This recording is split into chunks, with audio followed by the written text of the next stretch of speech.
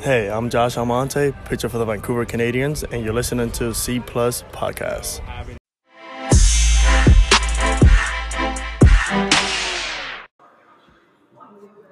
Welcome back to the C Plus Podcast for episode number 3. I'm Niall O'Donohoe alongside Ben Steiner.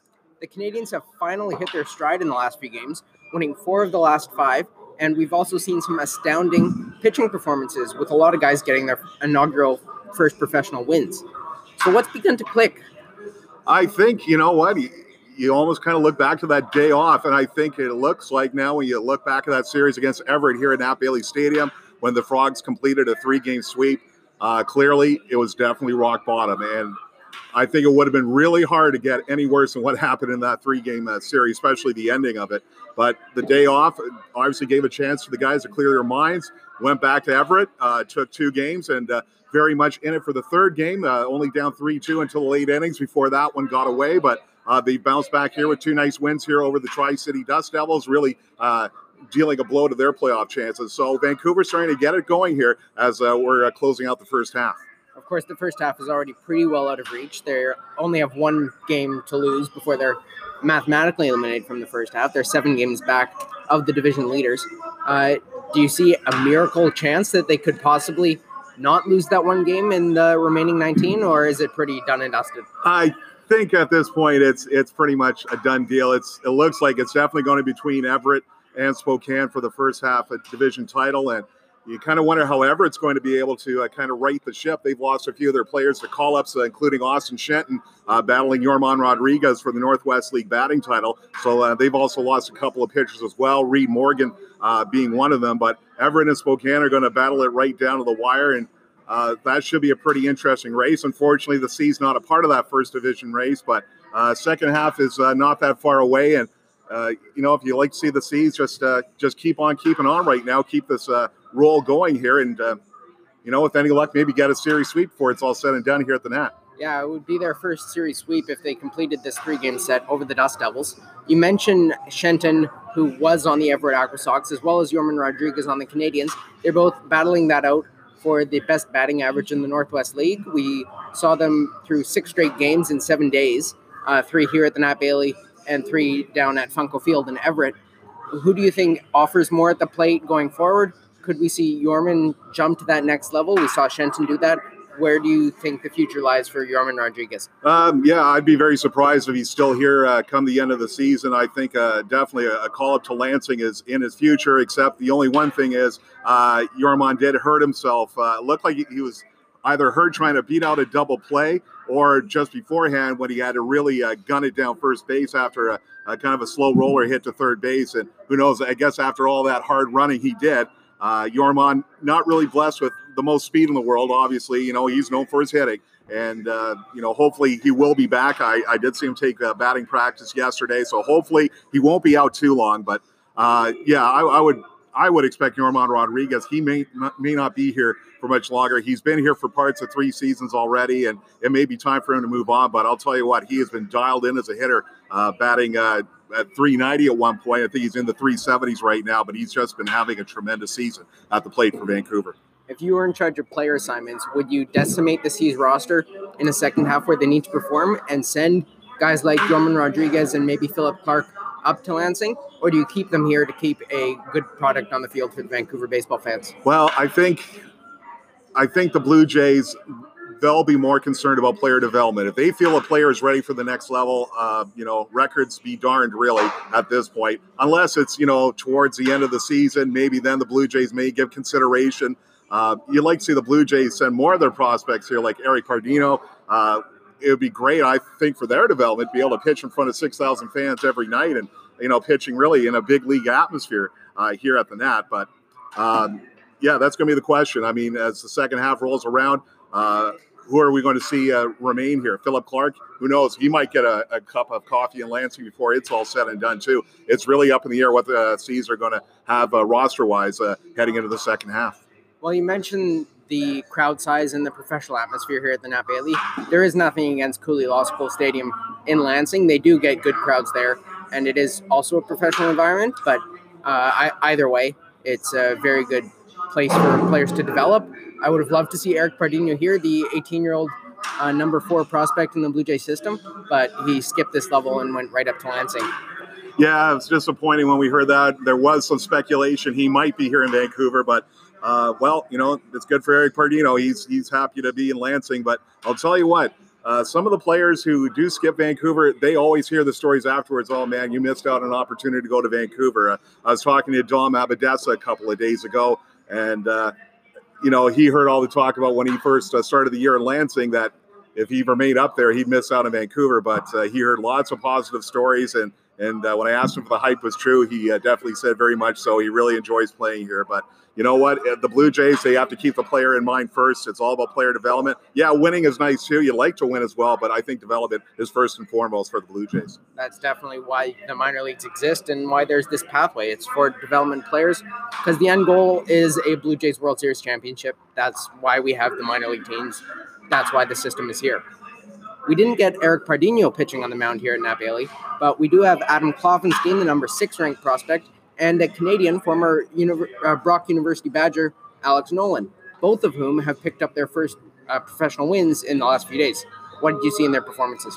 Kloffenstein is starting to look more and more polished out there on the mound. It's hard to believe he's just 18 years old, and he's very poised, very talented. He has 5 pitches in his arsenal. And starting to dial it up a little bit more as far as velocity goes. I think he's been up to about 95, but usually around 92 and sometimes maybe 93. But really just using all of his pitches, and it's been working out for him, getting 5 strikeouts over 5 innings. Good to see him reach the 5-inning mark. Very interesting. Dimitri Kokoris paid him a mound visit, but I thought this mound visit was a key one. I think he was starting to labor a little bit in the 4th and 5th innings, but it seemed like after that visit, Kloffenstein got the next 3 hitters in a row, got the 5 innings to qualify for the win, and turns out C's hang on and get Kloffenstein the victory. So good for him and good for the C's, and just good all around.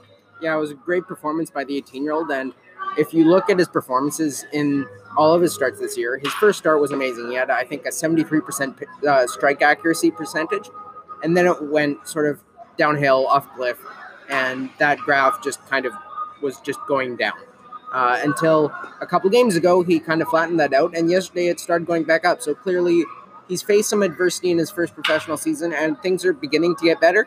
And I think that's only a promising sign for the Blue Jays system with their number 6 ranked prospect.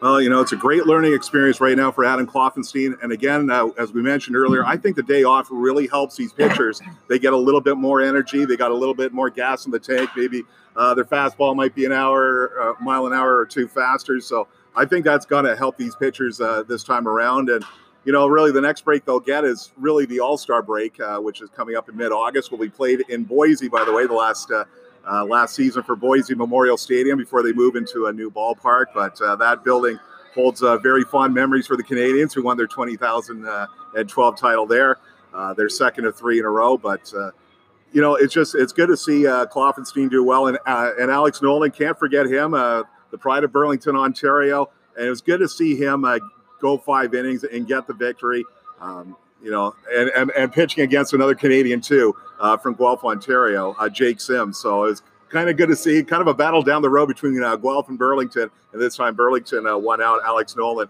And Alex starting to put it together now, starting to get more comfortable here at the professional level. And just a great story all around from the Brock University Badgers. And really, the Ontario University Association, not really known as a baseball hotbed, at least not yet, but Alex Nolan is doing his part trying to change that. Yeah, there's not much of Canada that's really known as a baseball hotbed. Donald Trump's, I think, son-in-law is pitching at Carleton. Okay, I didn't know that. Which is a little odd. UBC is the only school in the American circuit playing in the NAIA. That's right. And they've kind of established themselves as Canada's baseball school. So you're a little surprised to see a guy come out of the OUA and pitch well on the professional level, but it's definitely nice to see. Speaking of Alex Nolan, with both Alex Nolan and Adam Kloffenstein pitching so well this week, who do you think had a better overall performance? You'd have to go with Kloffenstein if only you just go by the raw numbers. 5 strikeouts, 5 groundouts. Alex Nolan is not really going to be a pitcher that's going to blow you away, at least not quite yet. He did have 3 strikeouts over 5 innings, but with Nolan, I think he has to be a little bit more finer with his pitches. That's something he's working on. He told me he was up around 93, 94 earlier with Brock, but the velo hasn't quite come back for him yet. He's usually been around 90, 91, but But certainly, it's 5 innings, and the bottom line is the W. I think they were both good starts, but if you had to go on style points alone, I think you'd have to give the decision to Klopfenstein right there. And I think that's what most fans would want to see as well, is the young prospect getting the kind of better win out of those two guys. Nothing against Alex Nolan, No, but absolutely it's not. Definitely better to see the more highly regarded prospect performing. We also had some roster movement in the Blue Jays minor league system. There was Davis Schneider, who was sent down from the Canadians to the Bluefield Blue Jays. What are your thoughts on that? Well, I think they had to make room for somebody. Jesus Lopez came back. He started the season with Vancouver, but we really didn't hear from him for a while. He wasn't, at least we didn't see the paperwork or transactions calling saying he was injured or whatnot. But Jesus Lopez, after starting the year, he spent time behind the plate. He's played at third base. So I guess they had to make room. And Davis Schneider, boy, he had such a tough start to the year. His batting average was really sinking like a stone, but he started to get it together though, and still showed a decent eye at the plate. He would draw his fair share of walks, and I thought he made some nice defensive plays at second as well. He's also spent time on the left side of the infield as well, but really just an opportunity hopefully for Davis Schneider to get perhaps a bit more playing time in Bluefield. It's too bad things worked out the way they did for Davis Schneider, but who knows, maybe we might see him back for the end of the year, but right now he'll focus on getting his game sharpened up in Bluefield. Is there anyone in Bluefield that you might have your eye on to see at the Nat Bailey in the coming weeks or days? It's hard to say. I'm not sure if the Blue Jays are really going to bring up, say, like a Miguel Geraldo, who's a very highly touted prospect. They might feel he might be a little bit too young yet for the bright lights of Vancouver. But then again, you never know. We might see him skip Vancouver entirely. We've seen that before. Eric Pardino, classic case in point. Vladimir Guerrero Jr., another case in point. You wouldn't think you would see someone like Miguel Geraldo, but it's really hard to say right now what the Blue Jays are going to do. They have to keep Bluefield in mind as well, because Bluefield, they like to contend as well, and they're having a better season right now than Vancouver. So really, it's up in the air right now. Of course, injuries are going to play a role in it too, and maybe if Lansing maybe needs some bodies, that's going to create a ripple effect as well. So it's going to be interesting. And of course, we have the trade deadline. That might lead to some, who knows, maybe a prospect or two getting traded or a prospect or two coming back. So, yeah, just basically throw the balls up in the air and see where they land. Definitely a good point. I don't really follow Bluefield, so I don't know who I'd call up. On Lansing, wouldn't mind seeing some guys sent down to the Canadians for the second half, just to give both teams a bit of a push, because I think Lansing has enough quality that they can make that jump. And the Canadians definitely need a bit of a spark plug to come into the Nat Bailey Stadium and either light up the offense or just tighten up the fielding. The fielding has tightened up. What do you think's behind that, and who do you think's been shining in the field for the Canadians? Well, I'll tell you what, I think Trevor Schwecke, I think he's done pretty nicely in the field. Ronnie Brito's had his moments in the field as well. He's coming really well in a few balls, a few slow rollers at third base, nice barehanded plays as well, showing some good range also at short. It's just a matter of just finding that consistency in the field. Brett Wright, he's been doing a fairly decent job gunning down runners. Philip Clark, small sample size. He looks pretty comfortable back there. I know he was really known as a bad first catcher coming out of Vanderbilt, but he's trying to, find his way behind the plate as well. I think it's just all around. The defense has been tightening up. Will Robertson, he's looked pretty decent in the field. Dominic Abadesa, Adrian Ramos, they have good speed. McGregory Contreras, that's somebody else who's been making some nice strides in the outfield. He had a tough start to the season this year, and you'll recall that game on home opening day where the ball glanced off his glove and over the short wall in left field. But I think he's looking a bit more comfortable out there. And I know Lansing worked really hard with him in the outfield. I think they were a little disappointed at first when they heard he was struggling again, but he's starting to get the ship righted for himself defensively. So, I think it's just all around. I think they're starting to get more comfortable, probably getting more comfortable with Nat Bailey Stadium and the nicely manicured field here, and getting the nice true bounces, and the grounds crew do a great job keeping this field in tip-top shape. So I think it's just a combination of everything. They're getting more comfortable and starting to be more confident in what they're doing out there with the glove. I think there's definitely been a lot less errors. Guys like Yorman Rodriguez, when they're at first base a couple games ago, he dropped one in foul territory, which was really an easy out. Right. And that inning ended up falling off the tracks, and the Canadians lost that game. I'm pretty sure that was against the Aqua Sox a couple days ago. You mentioned McGregor Contreras.